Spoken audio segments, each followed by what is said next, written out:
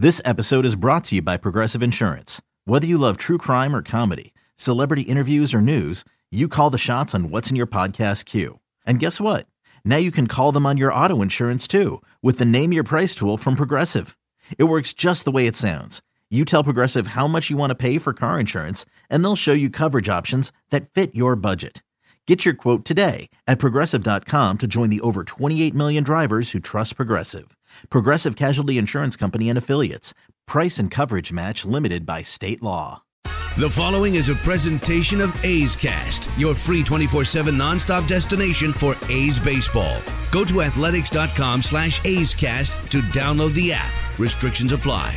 From baseball's top personalities, the great Chris Russo joins us once again, to the game's top players. Joining us is the All-Star, Matt Chapman with us. You never know what stories you're going to hear. If you make your way down here, I might be able to make some time and go out there and see the great Chris Townsend. This is A's Unfiltered with Chris Townsend. Time now for another edition of A's Unfiltered with Chris Townsend, another spring training edition.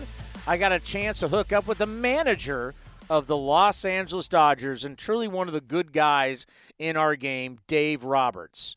And we've been trying Cody's been trying for so long to get Ken Rosenthal, and we hooked up with Ken as he was down at A's camp for not only MLB Network but also for The Athletic, also at A's camp. Pedro Gomez from ESPN, and then we talked with Eno Sarris from The Athletic.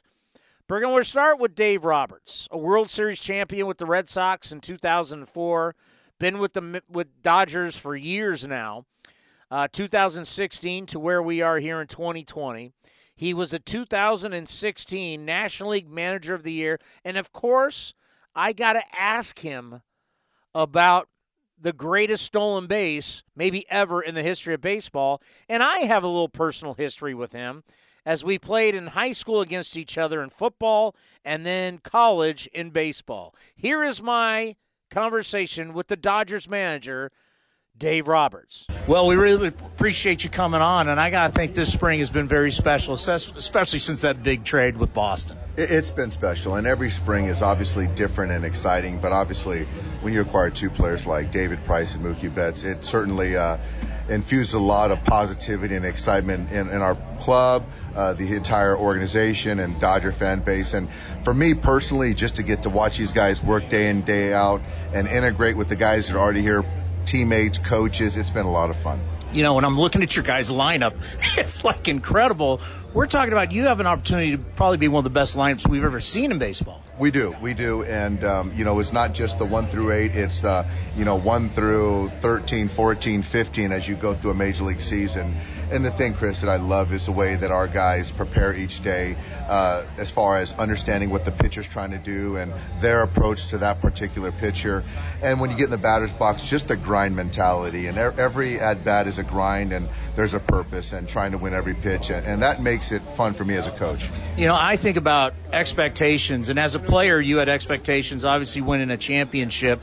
I love when teams have those expectations. And when that goal is to win the World Series. No, absolutely. And I think that, not every team can say that every single year is that the goal is to win the World Series. And so that expectation comes with responsibility. And the tough thing is how you go about it each day, because obviously that's the goal. And when you look out, but the challenge for us is every single day is to get better and to win it. To get it more on the micro level is to just win one baseball game. And, today we got the A's, and, we're going to go out there and try to win a baseball game. And I think that for us is, whether it's spring training, the regular season, or the postseason, there's a certain brand of baseball and the style that you play. Bob Nightingale, I had him on my show earlier today, and he said he thinks this is a World Series preview today. Obviously, the A's with a lot of confidence, back-to-back years, winning 97 games. But I really get the sense they're kind of like your club, that they see it, they feel it, and Bob Melvin is a great skipper, and these are two really good teams going after it. It is. They are two really good clubs, and I really have a lot of respect for Bob Melvin. I don't really know him very well, but what he's done, how he gets his guys prepared and how they play certainly is a reflection of, the organization, him and his coaching staff. And it's a very talented position group, and then the young guys with some really good arms. And, Matt Chappie is one of my favorite players to watch, and Semyon had a big year, and you've got Olsen at first base, and they go along with those big arms. So it's going to be a fun year, And fortunately, we don't get them in the regular season. We might see them in October, though. Yeah, and I think about all the good young players in the game, and you just mentioned some of them. You throw in Bellinger. Isn't it amazing? These guys are so young,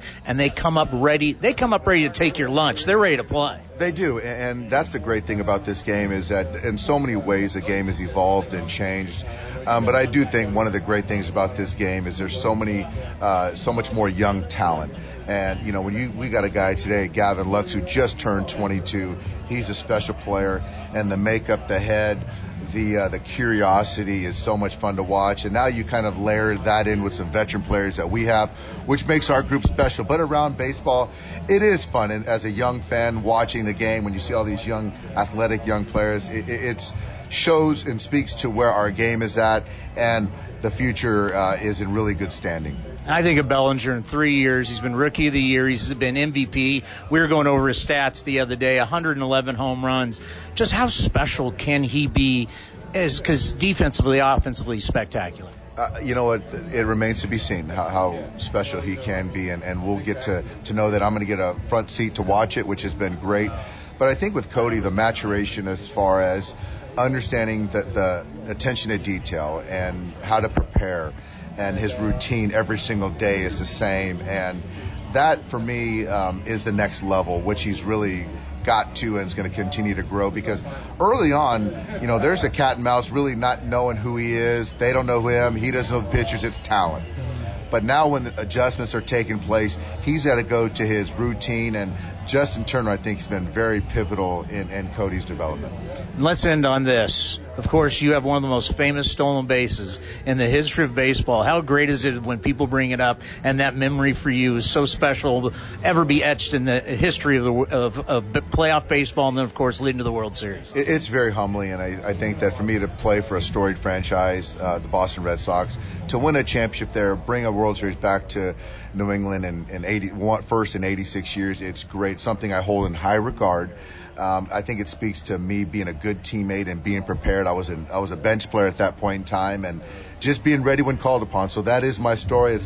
I don't talk about that very often, but I think the point being is you just never know, and you got to be ready when called upon. Resonates with any player. So thanks for bringing that up, and hopefully I'll get a championship in a Dodger uniform too. Well, I'm always rooting for you. Good luck in the 2020 season. Hopefully we'll see you in October. All right, Chris. Thanks for having me. Always great hooking up with Dave Roberts, truly one of the good guys in baseball. And then, which was pretty funny, I was just walking around the stadium, and I ran into Stan Kasten, truly one of the great executives in sports history. You're talking about a guy who is the president of the Los Angeles Dodgers and part owner.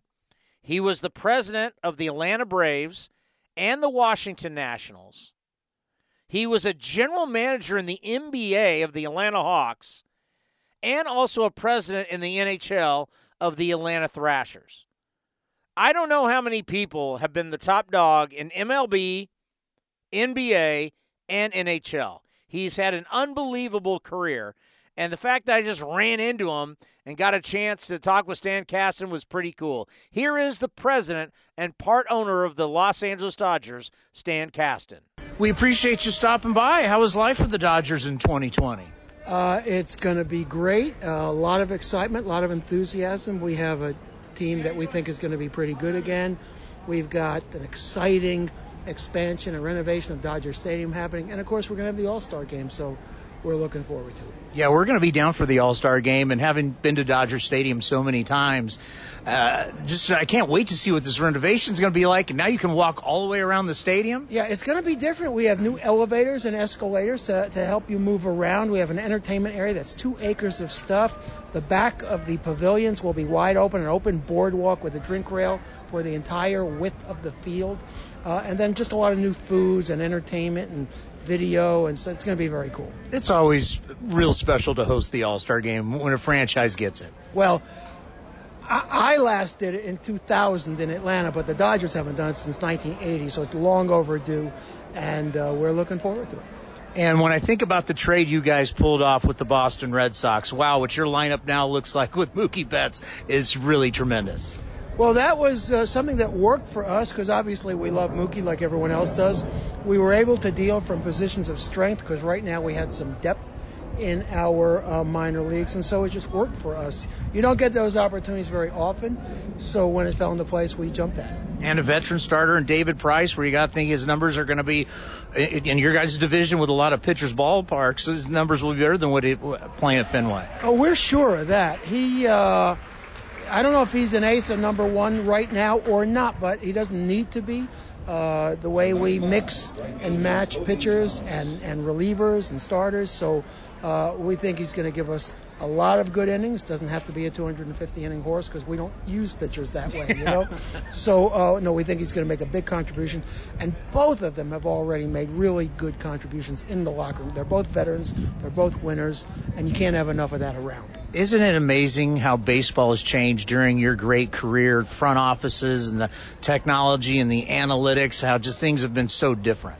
Well, just from 10 years ago, and when friends of mine who are out for a year come back, that is the first thing I tell them. I said, you will not believe how much has changed in just a short period of time. When I got to L.A., we had a great front office, and we won the division the first 2 years, but I could see the wave coming that we need to get better at, so we had to make change to catch up and then hopefully to jump ahead. And right now, we feel we are where we want to be, but we haven't won a World Series yet, and that's what we really need.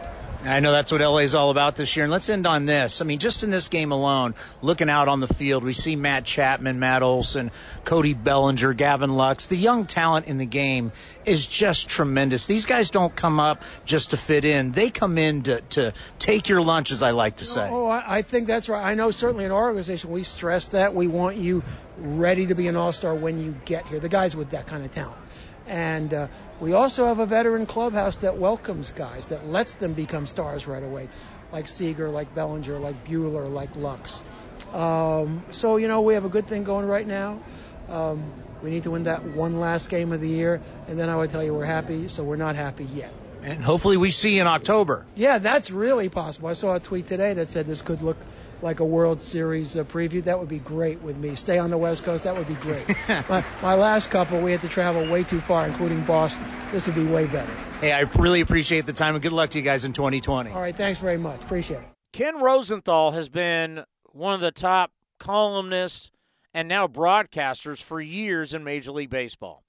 You read him in The Athletic, and you also see him on the MLB Network. Here is Ken Rosenthal. Well, it's always great having you on. Love the work in The Athletic, and, of course, on MLB Network. It's second to none. And what do you think of A's camp so far?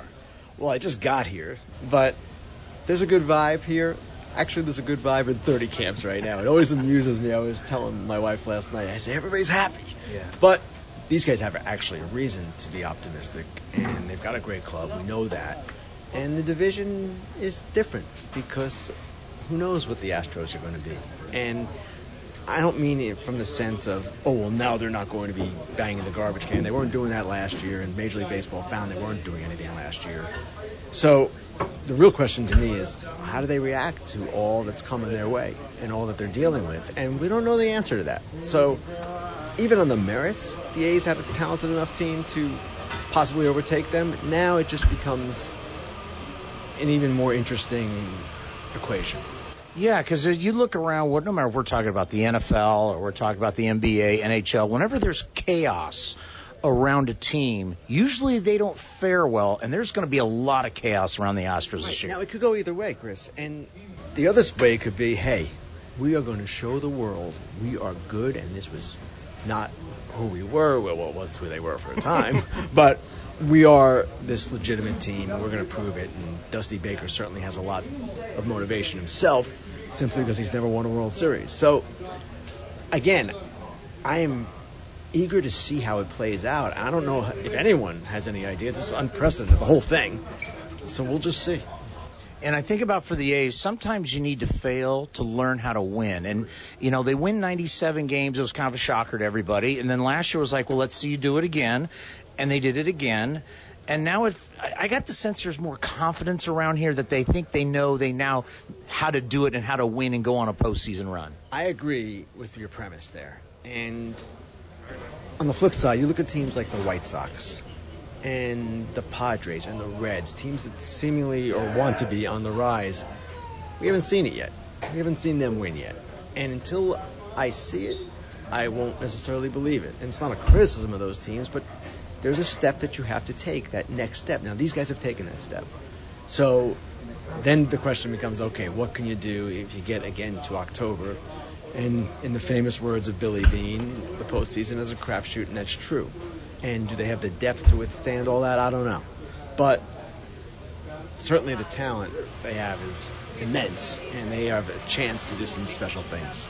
And the American League's really interesting right now because we don't know what's going to happen with the Red Sox. A lot of injuries with the Yankees. Twins are going to hit a lot of home runs. Rays are kind of like the A's. They're going to be really tough. We're not sure. Can the Angels get 27 outs on a nightly basis? And then there's a lot of rebuilding going on. So the American League's pretty wide open. I agree with that totally, Chris. And I wrote recently about the Rays. It was right after somebody with the Yankees got hurt, maybe Severino. And basically my point was, all right, there's an opening here. Red Sox are not as good. I don't care what happens. They don't have Mookie Betts. They don't have David Price. They might not have Chris Sale. So they're not as good, period. The Astros, we don't know. The Angels, let's see them pitch. So all of these factors are in play. There's an opening for someone. Now, the day I wrote about this, I picked Tampa Bay because their depth is superior. And they also have the system to make any trade they want. But could that team be the A's? Of course it could. Could it be the Twins? Even the Indians, if they get things going their way. So, yeah, the league is a little more open than perhaps we've seen in recent years.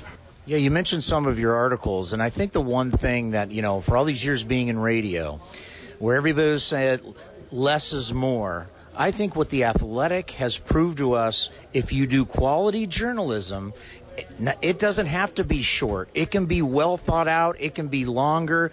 And I'm so glad because that was the same thing in radio. They're like, shorten your interview. So, well, if it's a good interview, and podcasts have shown us that, like what we're doing with A's Cast, if you do quality, people like the length. And I'm so glad the Athletic kind of brought that back to journalism. Well, I really appreciate you saying that. And I totally agree with you. And at the time that FoxSports.com, where I was, eliminated writing, there was a lot of websites doing the same thing. We're a lot doing the same thing. And there was this talk that the written word is dead and people don't really read.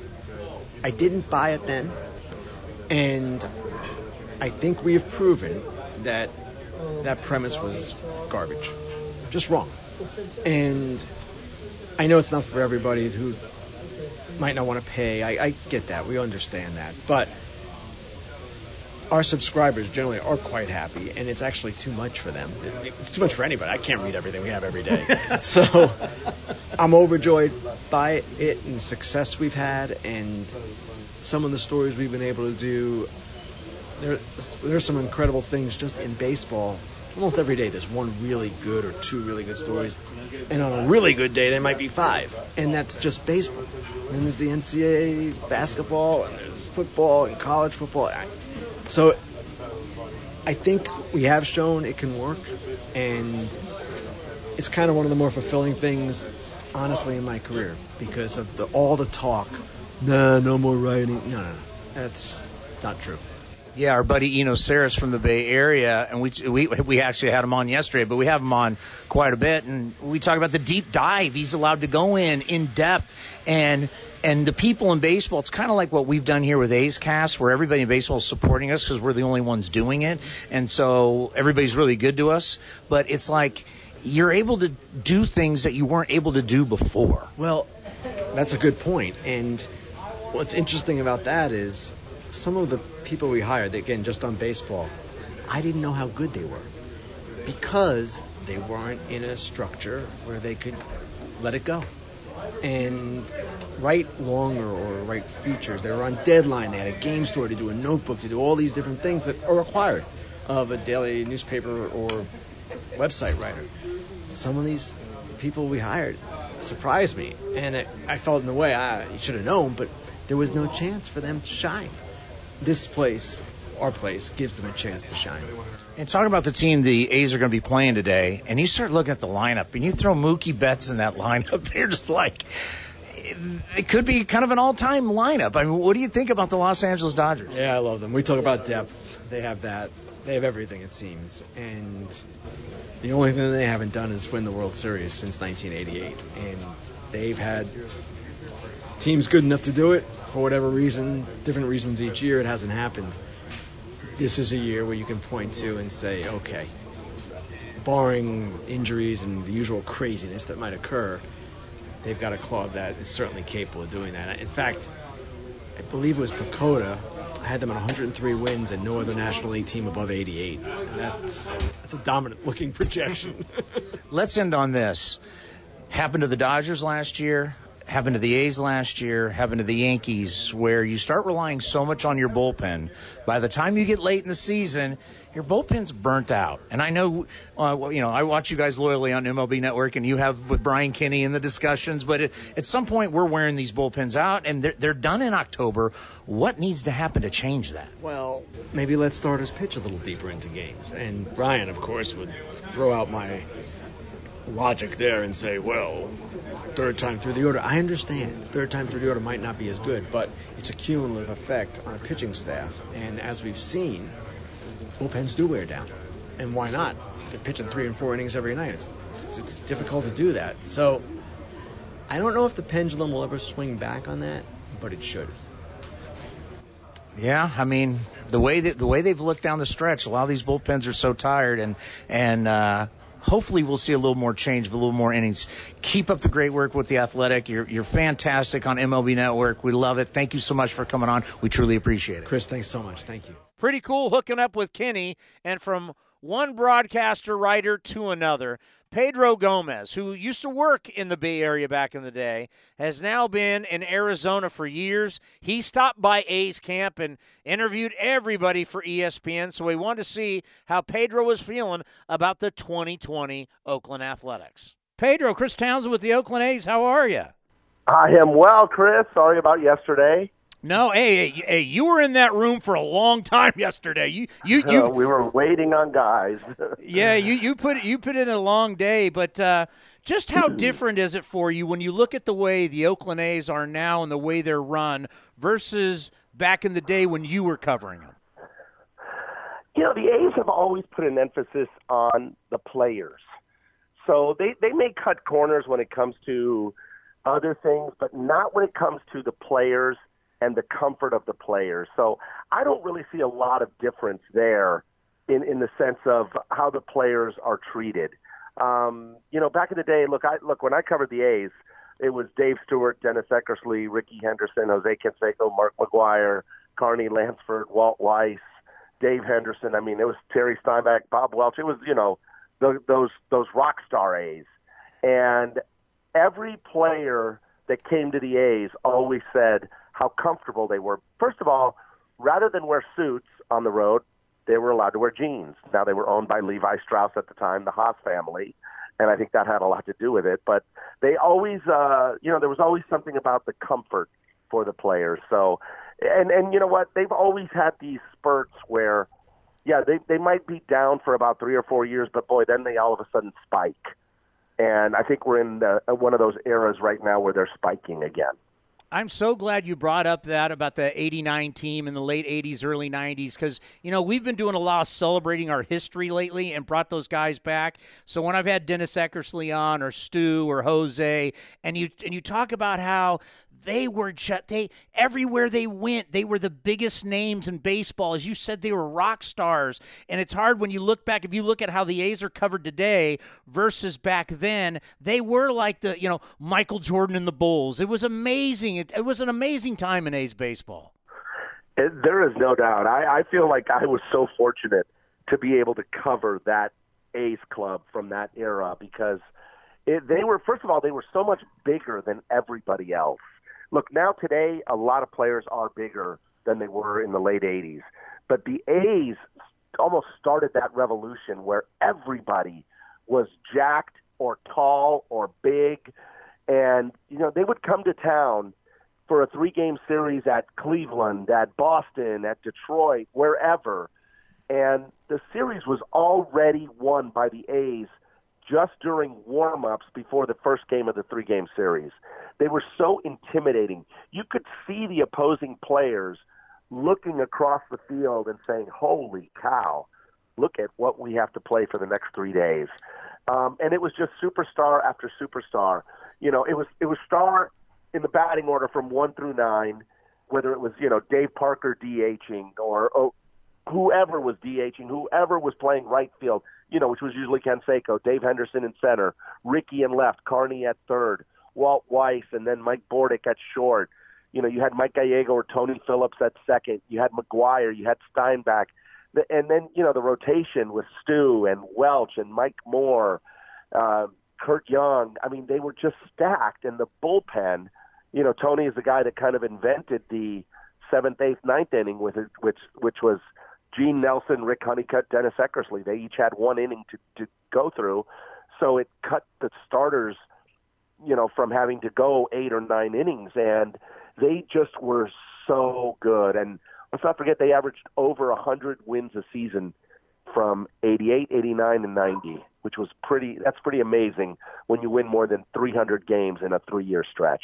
And now we're in a very good period once again with a lot of good young core players as the A's have won 97 games 2 straight years. I wanted to get your takeaway from Melvin and the players. What's your sense after you got to talk to all these guys, their confidence heading into 2020? I would say it's sky high. I would say that 2 years ago, you know, they kind of they woke up and, hey, we won 97 games. We're in the playoffs. But that was, you know, a big leap from the year before, from the 2017 season. Now they've won 97 games 2 years in a row. They know they're good now. They don't have to wonder if they're good. And, you know, you've got such great, dynamic young arms in guys like Luzardo or Minaya. And, you know, you've got Liam Hendricks at the back end of the bullpen. They're primed, and I think they could be one of those under-the-radar type teams that, you know, everyone's going to focus on the Yankees and maybe even the Twins because the Twins had a great season and they went out and got Josh Donaldson. So, you know, you're looking at that. You're looking at the White Sox kind of making a resurgence. But, of course, we know that it takes more than just saying, oh, they're going to be good. You have to actually do it. So there's still questions with the White Sox. Tampa Bay's rotation is amazing. So Oakland could be one of those clubs that kind of, almost in a sense, they might be ignored nationally. And at the end of the season, you could wake up and see Oakland with 100 wins staring down, you know, and saying, okay, we won the American League West and we're ready now. We know how to play in October after losing 2 straight wild card games. We're not going to let that happen again. That was the sense that I got in talking to these guys yesterday. You've covered some of the greatest moments in this game. So you've been around. It's chaos, but it's chaos that's positive.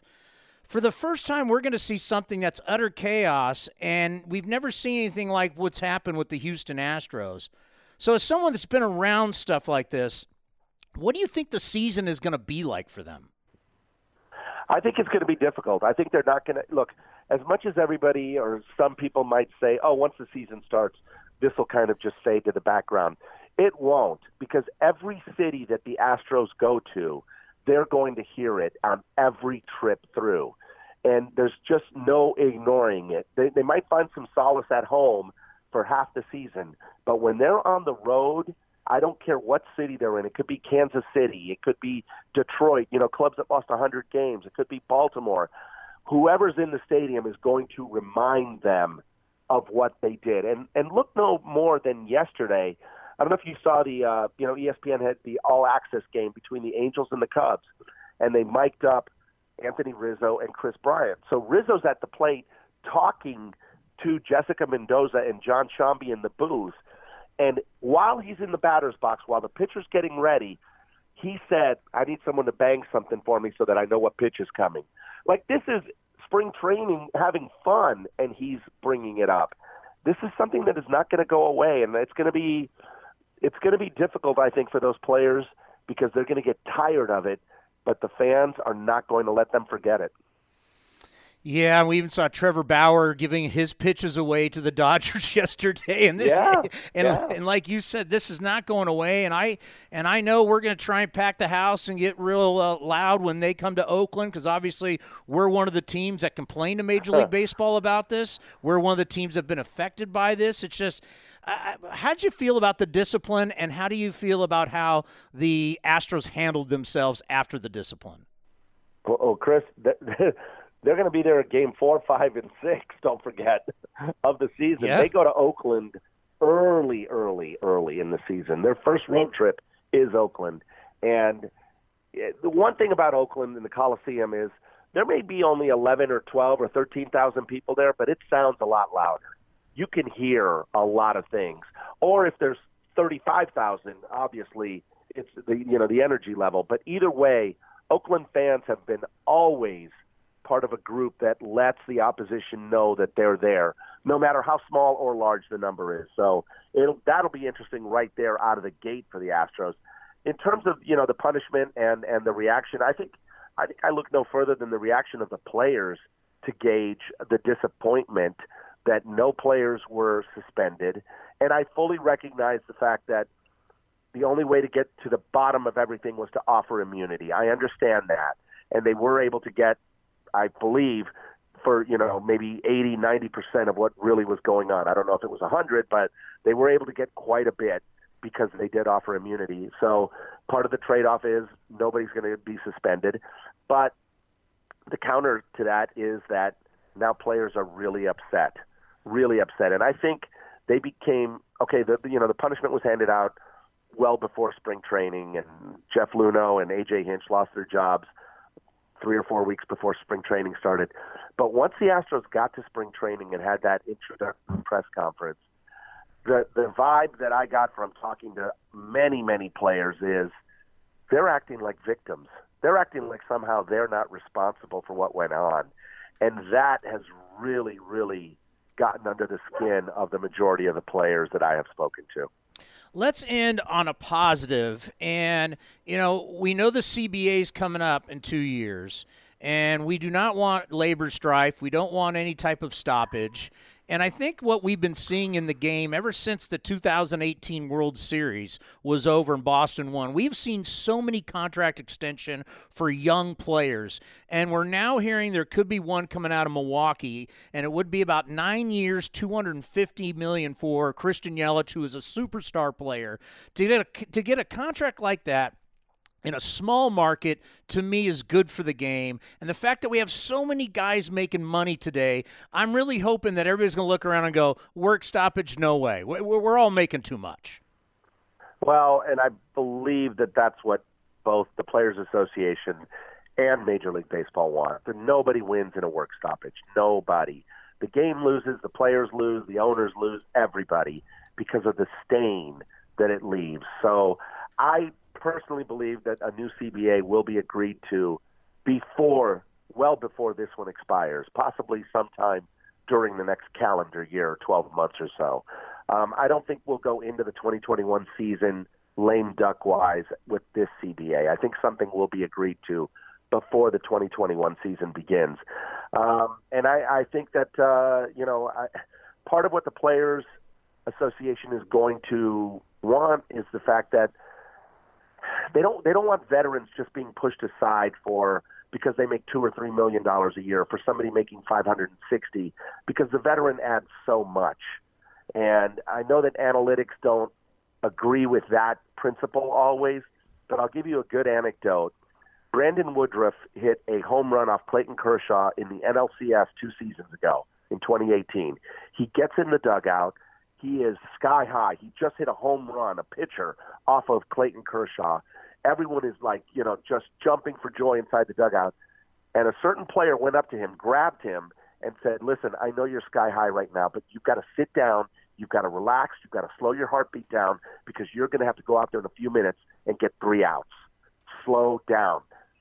I don't think a $560,000 major league minimum pay player is going to do that. That was Curtis Granderson who did that.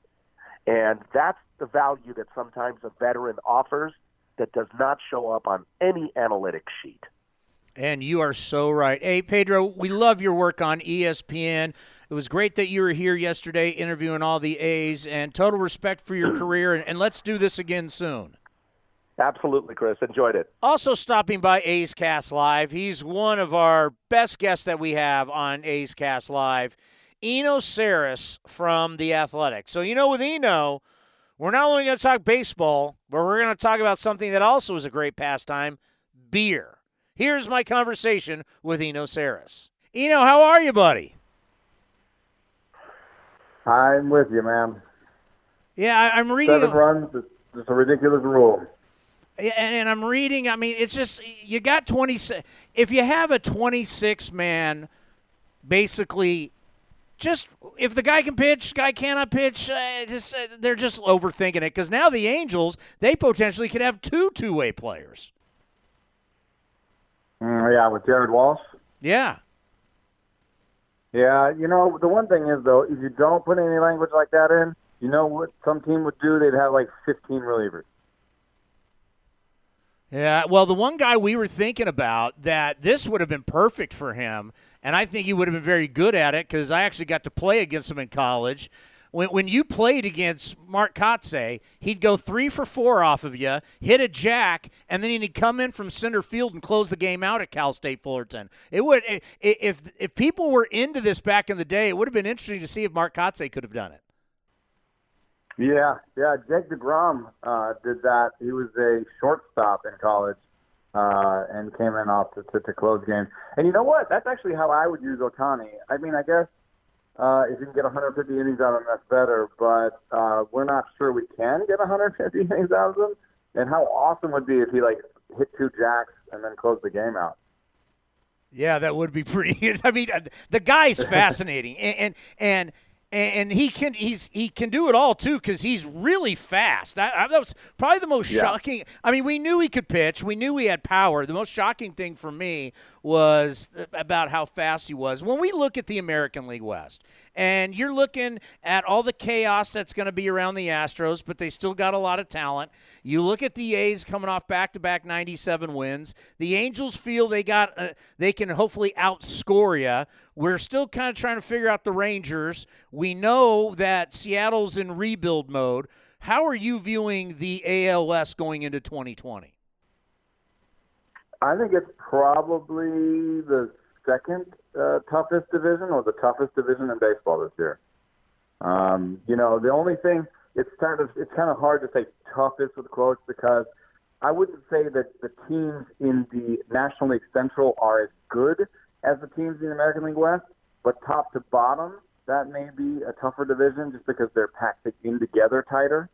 When you're talking about the Cubs, the Cardinals, the Brewers, and the Reds there, that's a pretty tight grouping. But I think that those are going to be the 2 hardest divisions, and you may see someone win it with 92 or something. I know that the Astros won a ton of games last year, but you have to think that this will weigh on them in some way.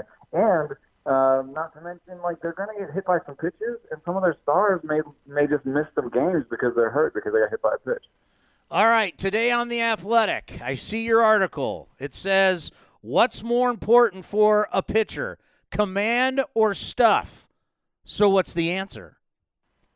It depends. No, the real answer is stuff is more important for results. But if you want to be a starting pitcher, there's a minimum level of command. That might resonate with the sort of old school. I think that sounds like something that it might be a truism that people have heard before. But if you don't have good enough command, you're going to be a reliever, no matter how many pitches you've got.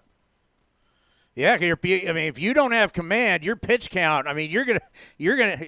That's part of the problem with some of these guys who are 5 and dive. You don't throw strikes, and you're going, or you're a big strikeout guy, and you're going to a lot of 2-2, 3-2 counts. That pitch count's gonna get up on you quick.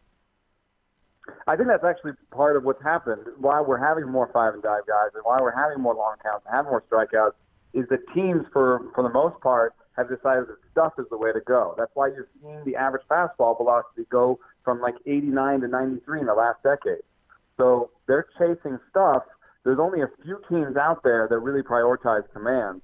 And I think, actually the A's are one of them. That's one of the ways that they pick up guys like Mike Fiers, Tanner Roark, guys that are useful and don't cost as much. But, if you want to turn the lineup over, Tanner Roark actually just said something really interesting. He said, if I don't have good command on my slider and I don't throw it in exactly where I want to throw it and they spoil it, now they've seen my slider and they've probably seen one of my better sliders. Do I throw it again? They're more likely to be able to hit it the next time, because if you missed your spot a little bit, they get to see it once and they get to time it. So, command and stuff are intertwined, so you're never going to really be able to be like, aha! But the thing that was really eye-opening to me was you could predict if a pitcher was a starter more by command than by stuff. A couple questions I want to get into with you is about the bullpen. And Brian Kinney well. He comes on our show. He loves talking about bullpenning. But bullpens are being overused right now. And I talked about it with Ray Fosse about, you look in the playoffs and the Yankees and the Dodgers bullpen, they were shot. They were burned out. The more you research it and the more innings we're seeing pitched every year by bullpens, what needs to happen to try and keep a bullpen somewhat, I'm not going to say fresh, but not burning a bullpen out by the time you get to the postseason? You know what you need? You need a bunch of, near-ready young arms. Something like the Padres have, something almost like what the A's had last year. Now, Puck and Luzardo are going to be in the rotation, but remember what it's like to call up a Puck or Luzardo late in the season and be like, wow, you guys haven't seen this guy. So they haven't seen him. The arm is fresh. They can maybe pitch multiple innings. It's part of what the Brewers have done, what the Padres might be able to do. If you have a lot of young arms that you can option up and down, you can kind of play the game, hide a guy, keep them fresh.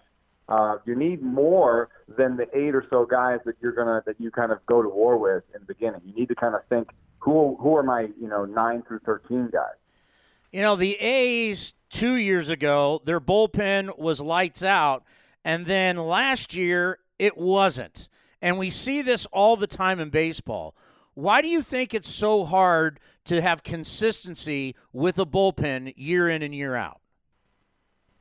2 reasons. One is you're trying to predict what a reliever is going to do off of a small sample. So just look at the kind of relievers that pop up or go down. Like, think of Liam Hendriks' career. Like, there's times when you would have been like, he's toast, and then like a month later, whoa, what is this guy?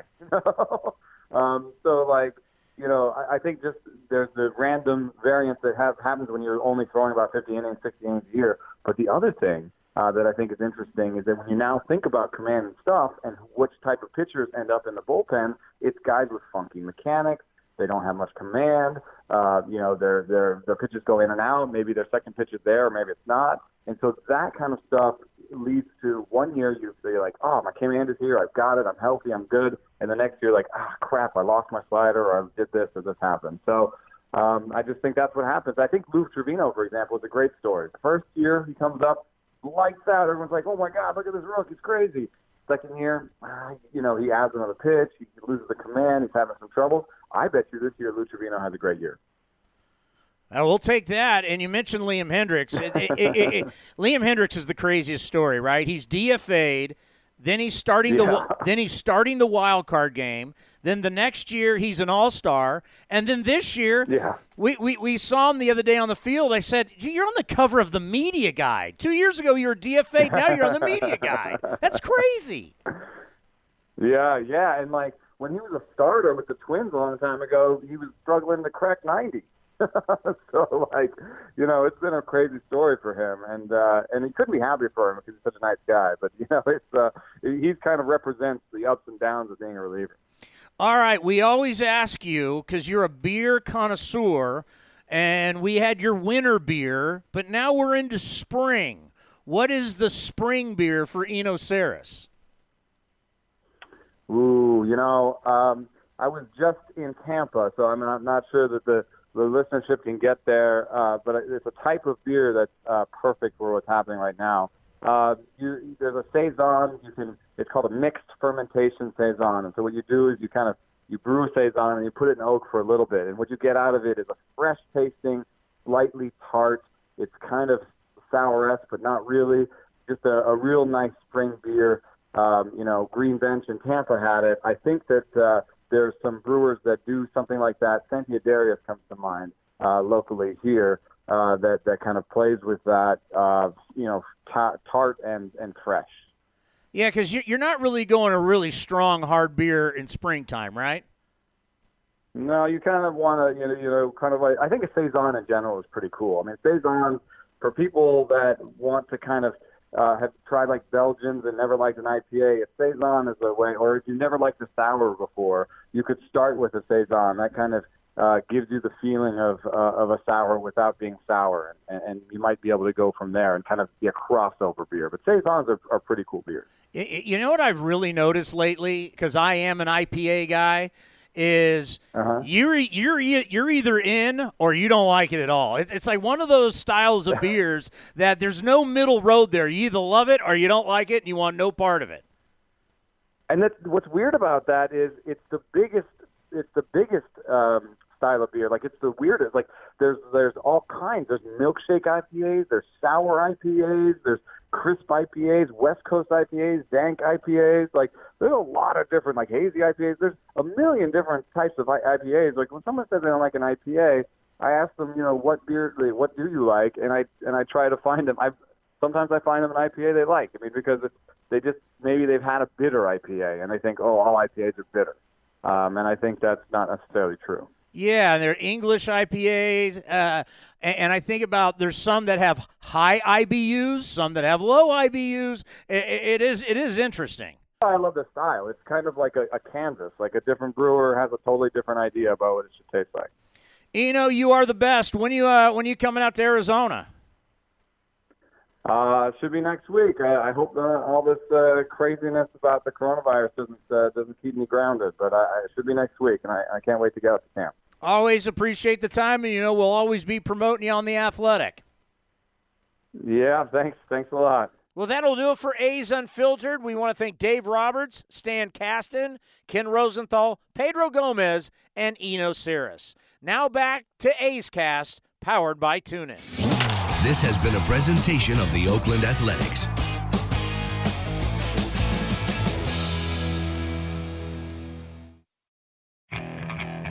Okay, picture this. It's Friday afternoon when a thought hits you. I can waste another weekend doing the same old whatever, or I can conquer it. I can hop into my all-new Hyundai Santa Fe and hit the road. Any road. The steeper, the better. Because my all-new Santa Fe is available with H-Track all-wheel drive, so I can hit the trail without a worry in the world. Heck, with 3 rows and best-in-class rear cargo space, I can pack the whole family in with all our gear. We've got available dual wireless charging for our phones, so we'll never lose touch with civilization, and we won't lose touch with the primordial power of Mother Earth. So which is it? Waste the weekend or do something a little more epic? And conquer it in the all-new Hyundai Santa Fe. Visit HyundaiUSA.com or call 562-314-4603 for more details. Hyundai, there's joy in every journey.